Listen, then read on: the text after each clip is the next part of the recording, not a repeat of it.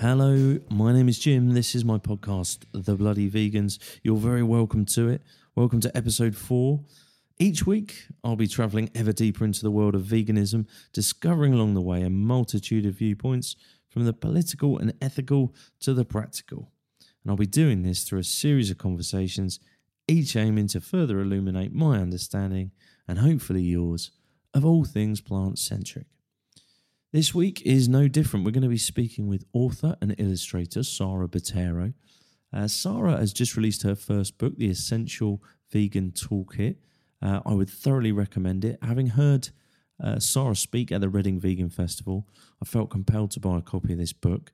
And it is a fantastic guide for people who are kind of vegan curious, new vegans, or even folks who've been vegan for a long, long time.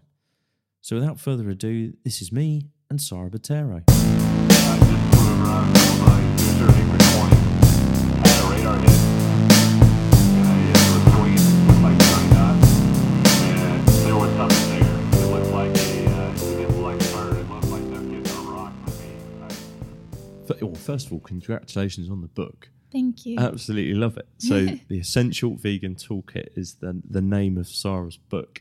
So I bought a copy at the Reading Vegan Festival this year. Thank you. No, it was my pleasure. It's amazing, and it was after listening to your talk actually, and I think it just offers this it covers an incredible amount of ground in the book. There's a huge gamut of subjects. I was bowled over by it, and kind of under the sort of the big headers, if you like, of why and how, and then it goes a little bit further. And I'd say I've been vegan 2.5 years, and it's definitely a sort of an invaluable resource that I would keep going back to. I'm so glad. Yeah. So and have done already. What compelled you to create it in the first place? Well, a bit like you said, I wanted to be for new vegans. I wanted to be a book that I could have had when I first went vegan, but at the same time, my aim was also for it to be useful for people who have been vegan for a while. So it's really good to hear that you've been vegan for 2.5 years and it's still, you're finding lots of value from it, because that's exactly what I wanted. I wanted for it to be a place, kind of like a reference guide that you could come back to it again and again, and help people on their journey, because it's always a journey. Some people do go vegan for a year and then for whatever reason stop being vegan. So I wanted it to be something that carries on with them through their adventures and journey as a vegan, and help them as much as possible to kind of stay on that journey, on that vegan journey, however it might look like for them. So like you said, there's the why, and I think it's very important, because with anything in life, we need to have a motivation, because if we don't, it's very easy to falter, and we do live in a non-vegan world, so the default is being omnivores, not vegan. So to have the reasons, what happens to animals in animal agriculture, how it impacts the environment, how it potentially can impact our health, just very important to have those kind of handy in your pocket to reach for whenever we're finding it a bit difficult. And what kind of compelled you in the first place to become vegan? I know you cover this in the book. I've always wanted to be, not always, but since an early age, I've wanted to be vegetarian. Probably my teens, 12, I watched an episode where Lisa goes vegetarian, and it just made sense to me. I loved animals so much, and here was a way of living, being vegetarian, that meant that you didn't have to eat animals that had been killed so they could be on your plate. And I very much wanted that. At the time, my parents weren't supportive, and I didn't really pursue it. And for a long time, I didn't even know what veganism was. And then when I did, it was like, no eggs, no dairy, no, everything. I kind of thought, well, that's a bit much. Like, it's a bit extreme. Like, I just thought they were doing it from a point of sort of sainty, like I just won't touch anything that's got to do with animals, because I genuinely didn't see what was wrong with milk, eggs. It kind of seemed like surplus or whatever. So I never saw myself being vegan. But then I met my first vegan at university, a good friend Maria, and like just seeing somebody cook, it was easy, it was delicious food, it wasn't a big deal. And then later on doing my own research, finding out, that mothers get separated from their babies and how it's very cruel, the dairy industry and the egg industry. And I thought, well, I'm vegetarian for the animals. Doesn't really make sense to carry on consuming these products that directly have a negative impact. So that was kind of it was a relatively long journey, but their motivation for me was the animals, really, at the end of it. Yeah. Once you found different pieces of information, did you kind of snap in each of those subjects quite quickly? So like once you'd heard about dairy, was it like, right, that's it? Yes and no. And that I think the reason why we're not vegan or vegetarians is this sort of dissociation. We see a block of cheese and we just think, oh, that's yummy. We don't actually see, what goes on behind that. And so when I watched Dairy Scary, it was a little bit of a switch in that I thought I can't eat cheese and I can't eat milk, so I gave it to my housemate. But I still consumed it in products that they were part of, like I bought Maryland cookies or I don't know, some other kind of products that had dairy or eggs in them. I didn't consume them in their in inverted commas purest form, but over time I did also cut them out. I think it was just you kind of feel a little bit less guilty that you think there's not that much of it. Right. But over time you kind of found alternatives and you kind of realized actually there's no point me carrying on. Yeah, I totally get that disassociation point. Like the further removed you are, the easier it is, and definitely when it comes to like you say, when it's an ingredient within something, it sort of feels you like almost don't see it. Yeah, it's almost like it feels so infinitesimal. In a cookie. Yeah, like, it's no big deal, right? Exactly. I can't be doing that much harm. But then as you start to think about that. More. Yeah, and as you start to realize that actually there are alternatives and you can do without, and a lot of it is habit with when it comes to food. And so for me, after a while, it was easy to be actually, you know what, I'm gonna give it up completely. But it did take a little while. Yeah. And I think that's also something that I cover in my book, that the going vegan or cutting out animal products looks different for everybody, and it happens in different timelines for everybody. And I'm not really, I don't want people to come from a judging point of view, because it took me a while, but I'm here now, and some people do it overnight, some people it takes longer. It's kind of it's difficult because you hear some vegans sort of saying, well, if you're doing it slowly, like you're not thinking about the animals, and it's to some degree, yes, you kind of are right, but we do live at the end of the day in a non-vegan world, and it isn't the easiest, and there's lots of other variables that can make it difficult for somebody to go vegan. So I think shaming doesn't really help. No, I'd agree. There's far more forces pressing on you to do that, to live that way, to live that omnivorous life, than there is kind of pulls, if you like, taking you away from it. So I think it does take a degree of strength, and that for some people will take some time to get to. And the kind of kindness message, I think, is probably more attractive, more likely to help people to get to that place than the message of you're either in or you're out. Yeah, exactly. Like I have some friends that go, oh, I think it's really great that you're vegan, but I could never give up cheese. And I go, well, you don't have to. You can, if you think you can give up meat, then you can do that. Like it's not all or nothing kind of thing. Yeah, that's a good start, and maybe you can move on from there if you want to. Yeah, that's really cool. So I love this fact that sort of this thread throughout the book of the idea that you can at times like really deal with some of the hard-hitting facts of each of the kind of animal agriculture aspects of those industries. You don't shy away from those. You say exactly what they are. Yeah. But you do it with this kind of like this sort of there's kind of a really nice juxtaposition with the artwork. So there's this like beautiful kind of like cartoon-like, almost innocent, creative illustrations that go alongside some really hard-hitting facts. Yeah. Was that like a real creative choice? Was that just the art form you enjoyed? I think a bit of both. I think I found it incredibly hard researching for the animal chapter because what I've included, it doesn't actually encapsulate everything that goes on in the animal, in animal agriculture. And I did a lot of crying through my research because it's just, as a vegan, you kind of think, oh yes, lots of horrible things happen.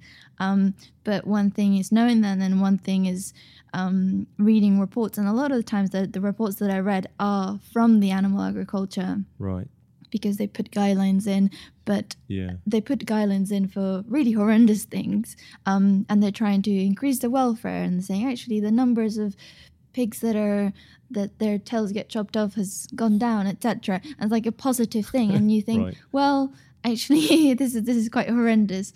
So it was very difficult to read and write the chapters. And I didn't want to shy away for fear of scaring people off from the facts, because at the end of the day, it is what the animals have to live through, and it is what they live through, right now, every day.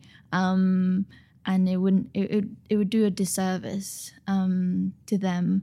And I guess with the illustrations, it is kind of my illustration style.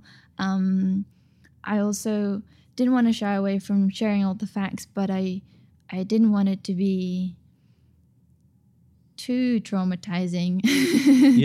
Reading through the chapters, and I wanted it in general. I wanted the book to be quite engaging. I wanted it to be for somebody who's already vegan, or somebody who's reading, or somebody who's interested in veganism, and for them to sort of be drawn in through the illustrations. Sometimes quite fun, sometimes quite sad, but just for them to be engaged throughout the book. I think it absolutely achieves that 100%, like engages people. I'll give you an example. So I've had that since I bought the book. I've had it on my kitchen table, and I'll kind of dip into it now and then. My wife will. My little boy occasionally, he's far too small to read it, but he likes the pictures. I'm glad. But what I've found is lots of kind of omnivorous folk, non-vegans, friends and family, are kind of drawn in. The book looks really aesthetically pleasing, and even as they're reading, they're kind of, you can see the sort of almost the disconnect of like, I'm really enjoying the artwork, and then there's like is that a real fact? Is that a real thing? And then and it's led to these great discussions. And one of them in particular, I'd love to get your kind of like your view on, because it's in fact somebody. I went and spoke to somebody today, a non-vegan, who was talking to me about honey, and it's one of those questions, I think, for like, as you're transitioning into the vegan world, you feel like you need to be equipped with the right answer. I think that's the kind of one of the hardest things of being a new vegan, is that people expect you to just be a vegan encyclopedia. And the book gave me exactly that kind of answer to having those tricky kind moments. Of discussions. So tell us a little bit about that kind of honey story, because I think for lots of people, that's probably, particularly people who are listening to this who are transitioning into veganism, it would probably be one of those questions they want to ask. I think you tackle everything as you feel comfortable, whatever you feel you can give up, etc. But I think it tends to be that, for me anyway, honey was, I think, pretty much one of the last things to go. And it's not, and I actually don't even enjoy honey. So it's funny that it stuck around, but I think it is because of that disconnect that I think one is bees are sort of seen as sort of insects, and maybe they don't feel, and they're not as cuddly as cute little piglets and baby cows and that kind of thing. But the other thing is that you think, well, the bees are in decline, and we need to support our local bee growers and bee production and that kind of thing, and what's the harm? And arguably, the guy I spoke to today was telling me that it's a really good thing that we need to do this, because obviously the bee populations are in decline. The whole of humanity is dependent upon them, and therefore the best way to sort of keep them in kind of good health, if you like, is to buy honey. Yeah, and so I kind of towards the beginning of my vegan journey, I was kind of in two minds of, I'm an environmentalist, so should I be helping the bees? But also, kind of the vegan people say that I shouldn't be eating honey, and I don't even like honey, but I don't really know what to do. And so I was kind of in two minds about it. At the end, I gave it up because I simply thought, just from principle of that it's something that the bees work incredibly hard to make. I don't really enjoy it anyway, so it was, for me, it was kind of easy at the end to give it up. But I didn't really knew exactly where I stood, and it was only listening to a podcast by, I don't know if you know Jonathan Van Ness, JVN from Quero. Yeah. He's got a podcast called Getting Curious, and he had a bee specialist on. Sure. Yeah. And they were talking about the bee population and what they should be doing and And he went on to say that, I can't remember exactly the numbers, but it's something like there are thousands and thousands of different species of bees, and they come in all shapes and sizes. You got black bees, you got purple bees. They're an amazing creature, and of those thousands and thousands in the world, there's only about 6 honeybees that create honey in the way that we know, and really only one of those we know as the honeybee in sort of the Western world. And so when I kind of put that into perspective, I was like, whoa, I didn't know that at all.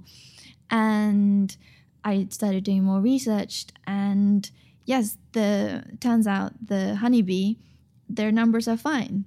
It is the other thousands and thousands of different bees that are in decline and are at risk. And those are the bees that we don't, kind of the bumblebee. We see the bumblebee, and the bumblebee doesn't make honey like the honeybee does. But they're good pollinators, or there's other bees where they burrow into the ground and they nest sort of solitary. And there's so many bees that we just don't see. We don't see what's going on. And I guess, went to a bit of rambling, what I'm saying is that the honeybees that produce honey that we see in the shelves aren't at risk. It's all the other bees that are. And by actually subsidizing for the subsidizing honeybees, we're actually creating competition for the other bees, for food, and not only for food, but as well because of how intensively produced honey is.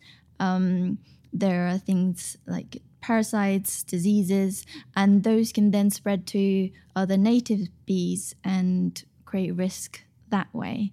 So there really isn't a reason to be subsidizing honey making for environmental reasons. And something I read in an article online, it's kind of like thinking that, let's say, the kingfisher is in decline.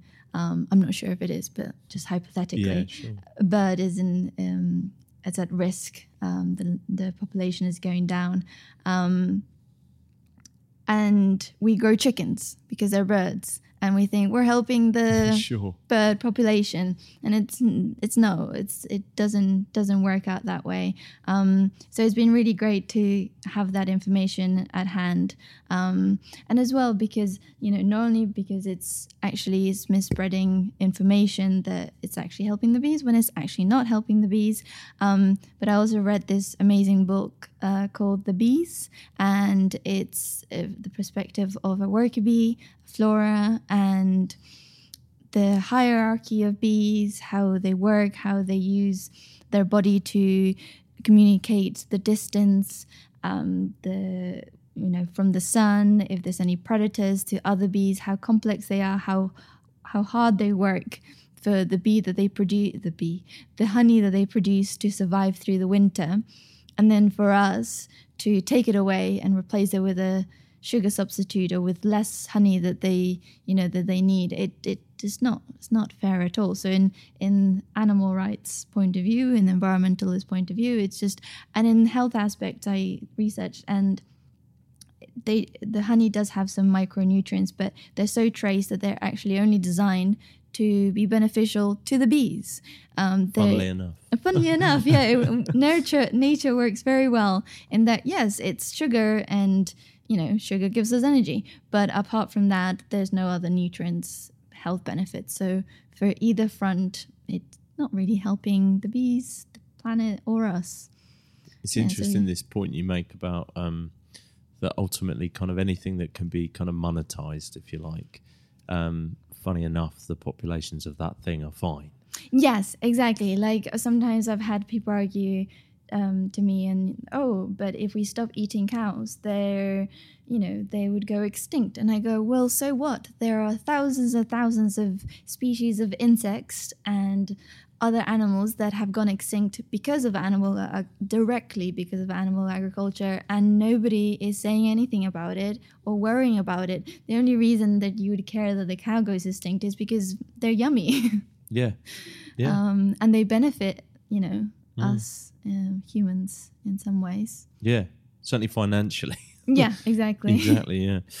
So the question and answer section of the book I absolutely loved. Like being having gone through the kind of the vegan journey over the last couple of years, every single one of those questions was like pulled from a moment within those 2 years. And it couldn't be more accurate. Oh, I'm so glad. Because it was also hard because like you said, I did cover a lot, and I realize that now. And all the time, it was supposed to be 150 pages, but I kept thinking, I want to add this, I want to add that. And there's always more that I could have added, but it's good to know that what I did add has brought value. Oh, huge value, particularly the Q&A bit. And I was kind of looking through them recently, and in fact, because of I'd seen a fair bit in the media, particularly around like avocados and almonds in particular. The kind of water usage, the travel that goes into those, and then people kind of saying, well, if I eat locally sourced, grass-fed, whatever it is, animal product, then surely that's better than your avocado or your almond. And I'd just love to get your kind of thoughts firsthand on that. Yeah, I think sometimes people use that as a genuine argument, in that they do worry about the resources that are used, and I think fair enough. However, a lot of the times it is used as a defensive argument to say, well, I buy organic meat from down the farm, and you use mobile phones, and you eat avocados, and you eat almonds, so get off your high horse. Not that we would be, because we're vegan, but metaphorically high horse. And in that regards, it's not helpful in any way, shape, or form. But also, if we do look into it, there was a study done by the Oxford University, and the researcher, through his studies and researching and creating this paper, ultimately went vegan because of everything that he found out. And he says that even leading a vegan life, that you're eating foods that are transported from faraway places in packaging, etc. Because other people would be like, oh well, I get my meat from the butchers and I bring my own Tupperware. So even taking into account distance, packaging, processing, it is still the ecological carbon footprint is still smaller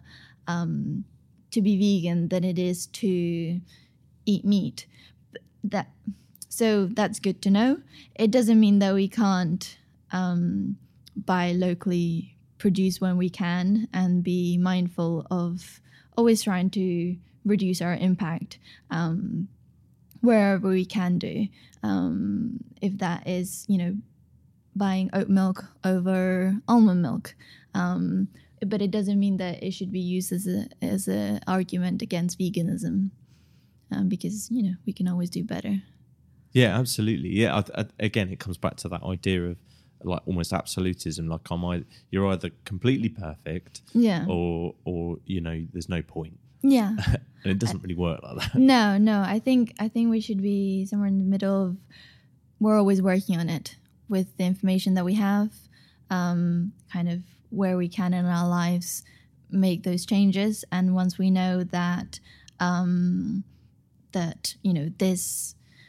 Maybe if you buy avocados from Peru, or you buy a lot of quinoa, and you realize the impact it has on the local environment and how modern slavery is really a big thing, and we can minimize and we can swap to something else. If we can do it, then there's no reason to do it. It's kind of like sometimes people go, oh well, I'm not vegan because there's more important things to be worrying about. And it's like, yes, there are lots of things, but it's not you don't get to just pick one cause. You can be vegan and also very much care about human rights and be wanting to better yourself in multiple ways. And in fact, going vegan has allowed me to kind of broaden my circle of how I impact and how my actions do have a consequence. And that kind of has led me, because, when you go vegan, you realize that, yes, the animals that you consume do have an impact. They have had to die for them to be in your plate. And the same thing with other things that we consume, in that, for example, I learned, again, like you said, like you watched a documentary about veganism and that helped you. I watched a documentary on the true cost of fashion, and I never realized just what went on. Right. And after I did, I thought, actually, I don't really want to be part of this. Kind of like how I watched Dairy is Scary, and I thought, I don't want to be part of this, the dairy industry.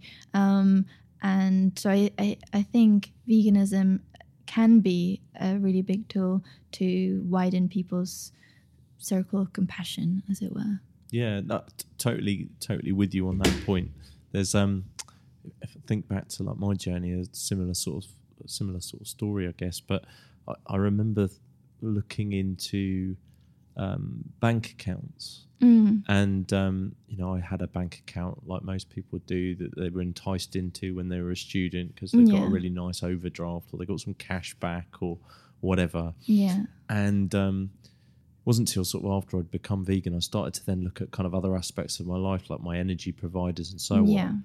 And I looked into like the financial reporting for my bank for the year and realised that they had invested a huge sum of money into fossil fuels. Yeah. And it was kind of like a complete like light bulb moment for me. I thought, is that a thing? And the more I thought about it, I was like, well, obviously it's a thing. Like, yeah. They have to invest money somewhere, and they invest it in industries that make money. So that's what they do.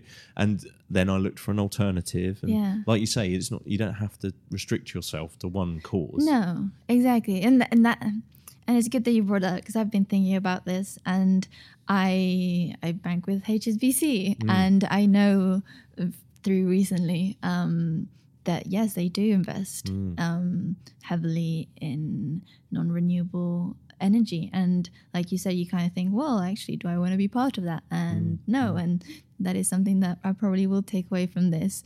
Then ask you later where you bank. It was Triodos, actually, was the Okay. bank that I found. But that sort of information just isn't in the sort of mainstream psyche, is it? It isn't. And I think veganism does make you, rightly so, a lot more skeptical. Yeah. And you do a lot more of your own research because you kind of think, well, actually, let's look into this. You start to question things, I think, because Yeah. it's, I guess, like at its core, veganism is something that challenges the very rituals that are set in place by our families when we are, born. Very much so. And like, kind of like I said in the talk, that it's kind of, I realized that a lot of the things that I thought, had been told to me by my parents, by my school, they were just simply not true. And kind of how the dairy industry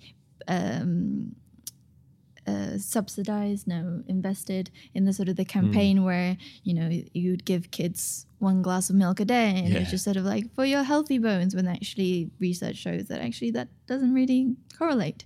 And so, all this information that we've been given, and it is driven again by profit. And so you kind of go, oh, okay, all these things that I trusted in information, actually I'm not as trusting as I used to be. And I think ultimately it's a really good thing to be challenging and to be asking questions about how things are done, and because why should they carry on being done just because they've always been done that way? Yeah. I think that's why it makes it so sort of difficult sometimes, the transition, particularly with the people closest to them. Yeah. Because they're ultimately challenging. I think there's a perception that if I'm saying to my parents, like, I don't want to eat meat anymore, or dairy or whatever, that I'm challenging, the belief system that they instilled in me. Yeah. And that's really difficult for people to sort of, like, for parents to deal with. Definitely. It's almost like you're saying you parented me wrong. Yeah. You're not, but it does, I think it can potentially feel like that for them. Yeah. I think in that case, you kind of just have to do you. And kind of say, no, like, you obviously, you did what you thought was right, because they went on with it. And if I hadn't found out about veganism, I probably would have done the same thing with my kids. And so we just do the best that we can with the information that we have at the time. Well, exactly. And I think that comes back to this thread of, like, of kind of kindness, if you like, that I certainly picked up really loudly and clearly throughout your book. Is this kind of idea of being kind to those around us. And the idea that kind of information kind of hits us all at different stages. Completely. But whether it be the banking thing we just talked about, our parents, etc. On the note of the parents thing, actually, I heard a great kind of argument to kind of help, if you like, people who are struggling with kind of parents who perhaps feel a bit almost rejected.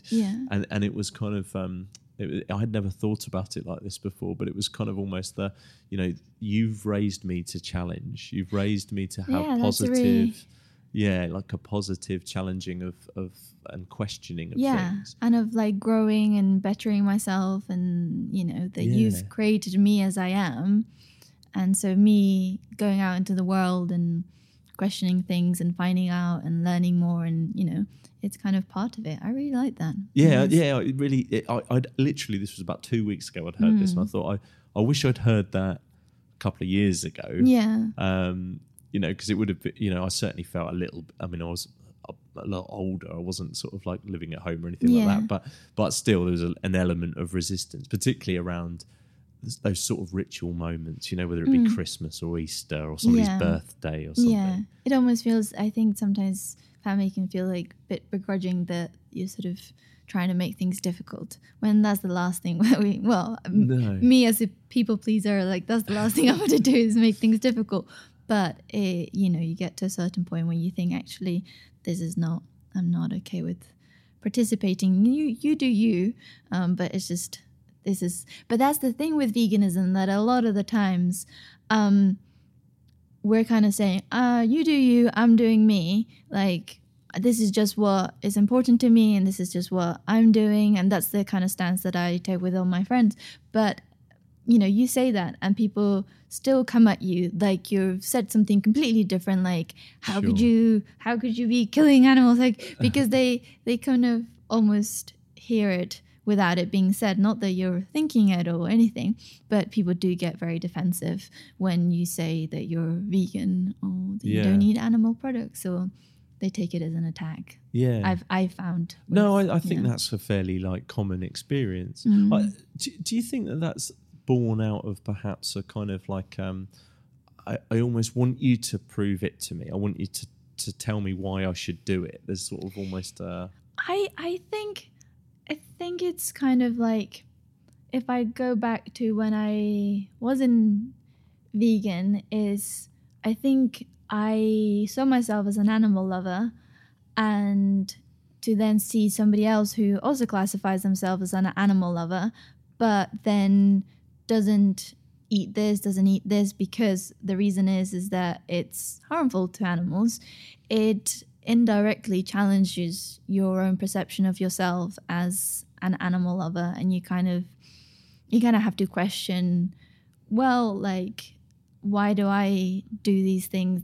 So you kind of have to find ways to defend why you have this ethic of being an animal lover, but this kind of duality that you also eat them or eat products that directly harm them.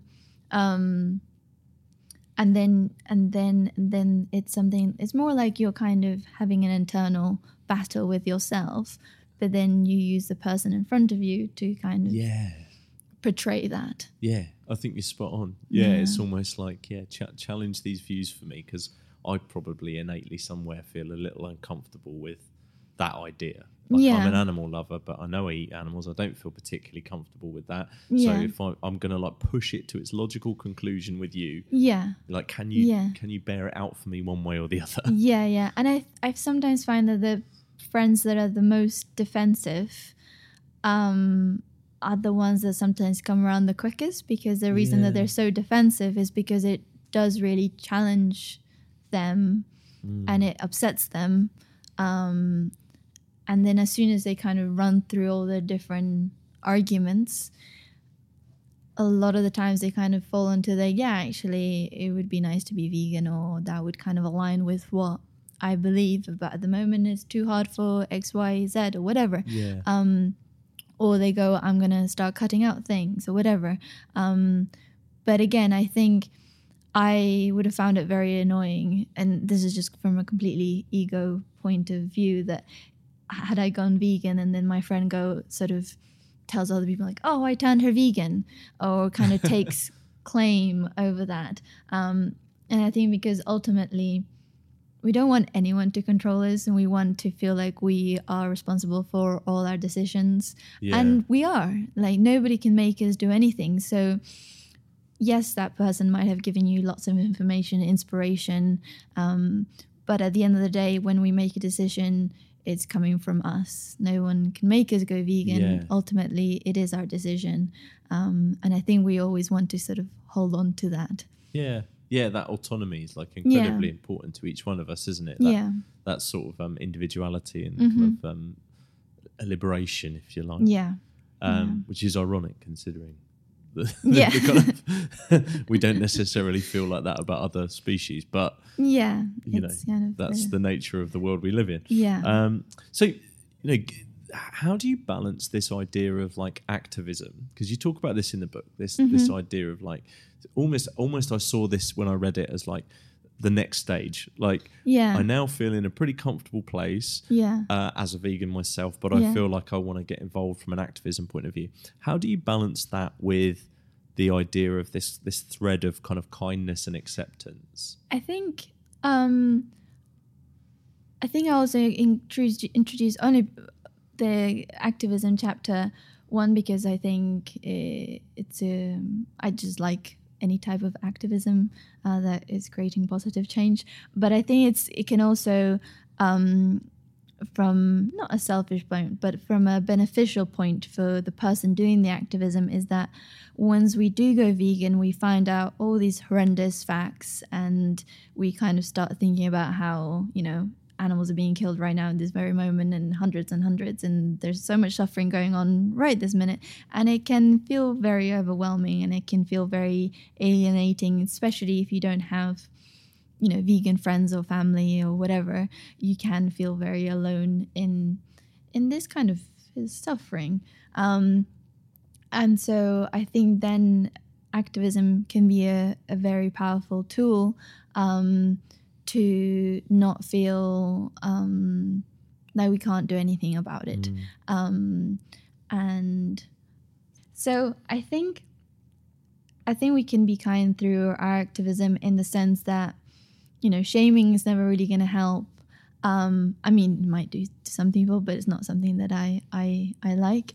But I think there are ways of simply putting out the information out there that a lot of us aren't aware of in regards to animal agriculture, so that people can then do what they like having that information, because I didn't have that information for a very long time, and so simply the act of using activism to spread awareness, and that can be that can be done in a very kind way, because it's just putting it out there and seeing how people respond to it, and for some people, some people share very graphic footage, and for some people it works. But then also for some people, I think we should be also very wary of sharing footage when, we're just having a nice time scrolling through Facebook, and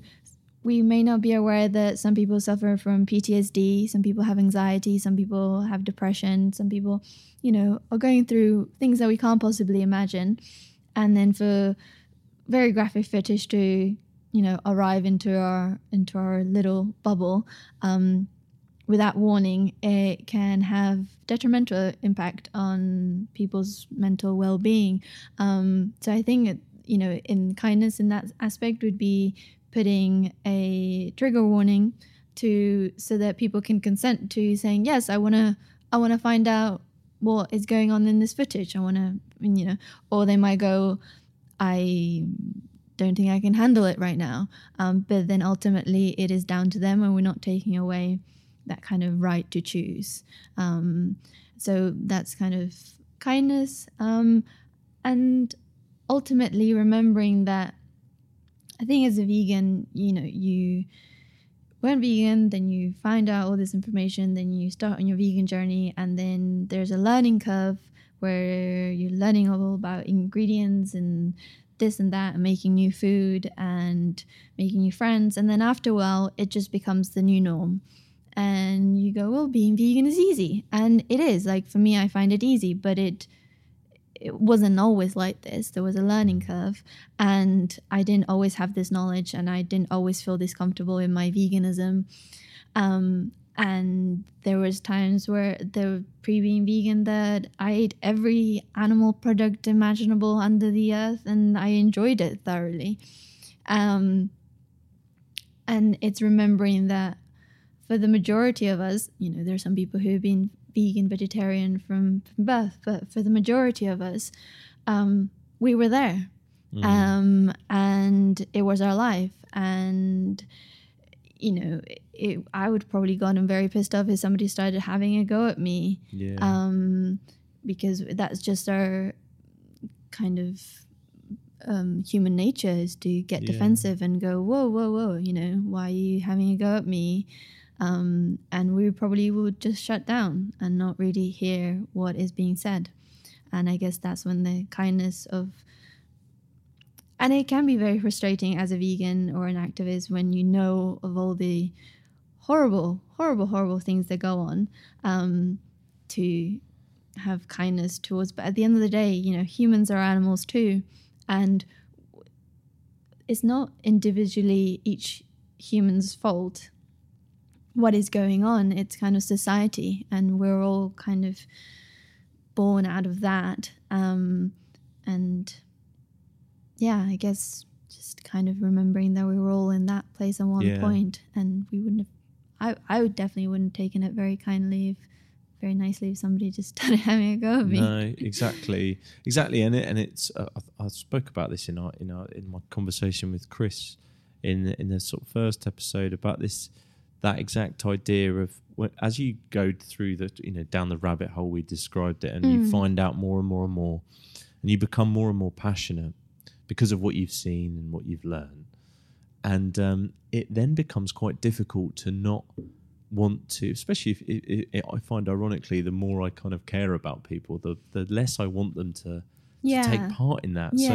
I find that always a challenge to balance the wanting to be supportive and kind and gentle in their sort of discovery of that information, respectful of their autonomy and so on, balancing that with the passion and the fervour I feel for us not doing this damage that we're doing. Yeah, exactly. Because on the one hand, that kindness and not being aggressive, and it's the best approach. And then on the other hand, we've got the fact that hundreds in this very moment, hundreds and thousands of animals are being killed right now, and you kind of think, well, there's no time to waste. Exactly. The sooner the better. And you kind of just the thing is, I think the suffering is not always in your mind, because I think it would be difficult to live our life, but it is much more present. And I kind of described it to a friend how when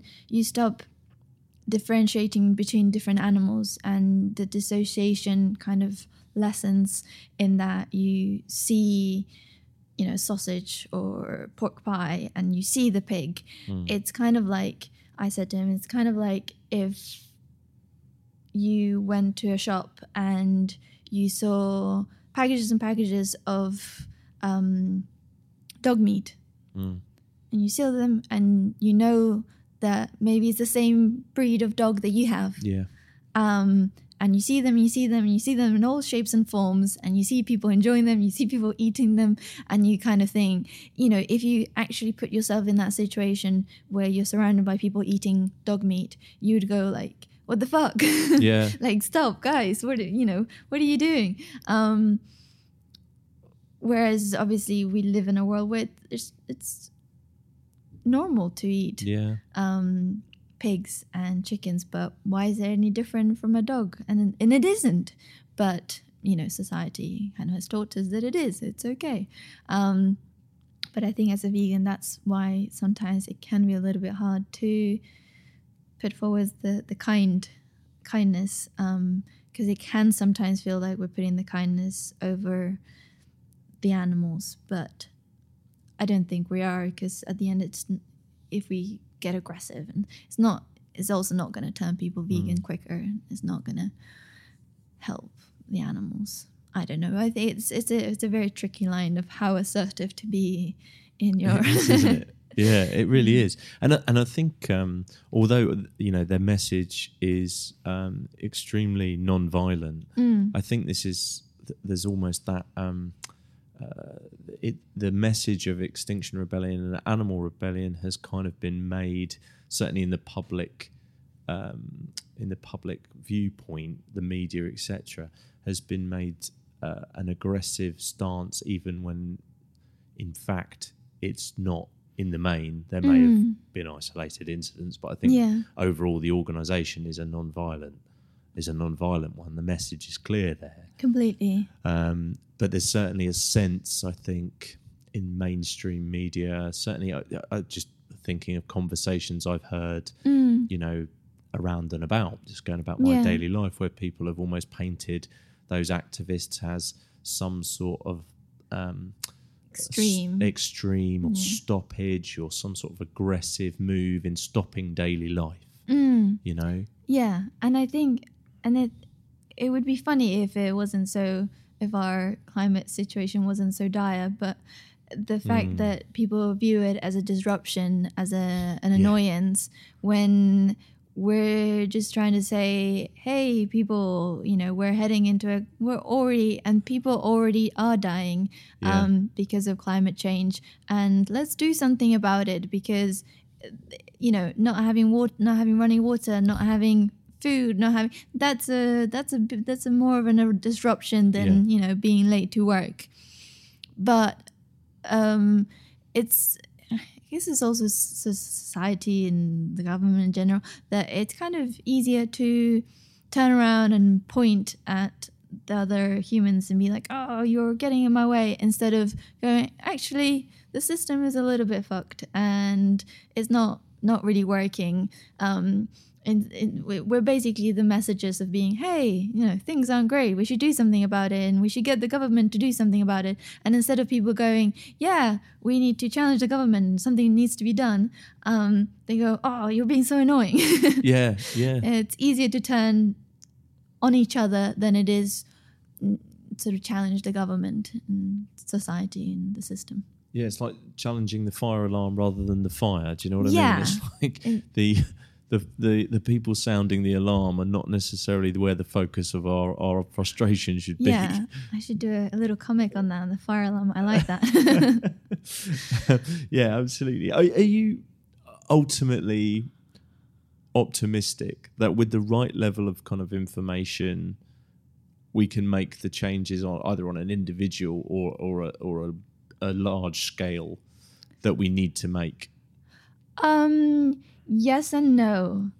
No, in that climate change is already claiming, hundreds and thousands of lives, and many activists it's already very dire. So not in that respect, in that we're already kind of in it, and pressing on with that one, aren't we? Unfortunately, we're already a little bit. What's the we're a little bit fucked. I didn't know how to say that in a nice way. And so not in that regard, but I think humans are, the trouble is that humans are very ingenious when we want to be. But at the moment, in the UK, in places where it's not, climate change is not being felt, people are not going to change because it's not being felt, and they'd rather carry on with their lives than to change and be a little bit uncomfortable now for a better future, because I think that's just the way that we're wired, that it's more about what is happening right now rather than, and it's how politics works, that it's not long term, it's very much what is happening right now and how it's impacting me. So I'm mixed in that we do have the capacity to get together and make great changes and do things differently. I just don't know whether we will do quick enough. I don't know.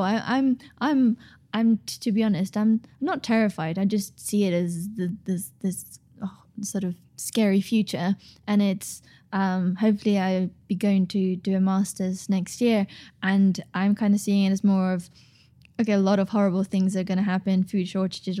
It's kind of like, what are we going to do to then solve these issues that are already happening? We're already seeing with, like, I shop sometimes from a zero waste store, and you see shortages of certain foods. They send emails, and that's because the places where they're grown, there's drought. And this is right now, and it's just going to get worse and worse. So I don't know. I'm not that hopeful, actually. Sorry. Well, no, I think you've got a pretty pragmatic sense of it. Like I think it would be naive of us to sort of and almost is part of the problem that we see this as an impending issue, rather than an issue that is actually happening now. Issue. Yeah. So I think you're right to kind of call that out. I think it's damage limitation is probably the place we're in right now. Yeah, that's a good word. And I think also as humans, we're kind of just always hoping that this sort of magical thing will come along and be like, oh, we've made this amazing machine that's going to capture the carbon in the atmosphere, and actually we're okay. That's not going to happen. we are going to have to do the sort of nitty gritty work of behavior change within our society. That is what is going to really shift things along. It's not going to be some fancy new technology that kind of comes along and saves the day, because that's not really going to happen. No, I think it's incumbent upon all of us really to, and I think that's probably where I agree with you, but I do have a sense of optimism insofar as when I see Extinction Rebellion, Animal Rebellion people out, in force on the streets, making a noise, wanting their voices to be heard, and also I see veganism being monetized in a sort of strange way that, although it's not systematic change, it sort of tells me that the system is working out there is a way to monetize this, and that gives me some hope. Yeah. I think, not to burst your bubble, but You're gonna burst my bubble. So. No, not really. It's just that I think I thought that at some point about kind of the system seeing,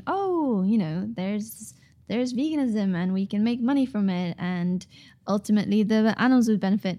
But kind of with what I've seen with, Burger King and some other companies, is that it tends to be companies that aren't vegan. They see the market in veganism and they just expand. And so they carry on with their... And I think ultimately, the demand and supply would change, but I think we can't buy our way. And I think that's kind of what society, capitalism, whatever wants to tell us, that we can buy our way out of, and we can change the system through. And that's not to say that, our money does count as a vote. And so whenever possible, I try and support companies that are, vegan as they are, and ethical companies that, pay their workers and all these kind of things. But I think, again, it goes back to, it's kind of going to be down to people to change and not just kind of buying our way out of it. But I am hopeful in that. I am thankful that climate change is kind of at the forefront and it is being talked about. I think I just get scared that it's just another little passing thing, and we just kind of have to keep at it. Sure. Yeah. And also it should have, and it's also very frustrating because it's been around for 60, 70 years and there's already protests back then and nothing happened. It's just, so it's just all of this should have happened a long time ago, and we shouldn't really be in this predicament. But I do have hope in people at the end of the day. Yeah. If not en masse as individuals who can then form groups. In not the kind of society and capitalism and the government, not in them so much as more. I do feel like people will get together, and I think as well, I'm very much interested in community projects, and I think that's when it gives me hope, when you sort of see people, nobody's telling them to do bike kitchens or repair cafes or hack space, or there's lots of things going on in Reading, but they're just doing it, and that's when I feel a lot happier. Well, or like you said, like hunt saboteurs, nobody's telling them to go out and prevent foxes and badgers and getting killed, but they see it, that it's happening, and they want to do something about it, and they go out and they do it. So I think that's when people organizing and getting together and making a difference just through their own initiative, then that does make me very happy. Well, I think you're certainly inspiring lots of people to take individual action, hopefully start to collaborate through your book. So a big thank you for creating it, and a big thank you for talking to me today. Oh, it's been a pleasure. Thank you for having me. No problem. Thanks so much, Sara.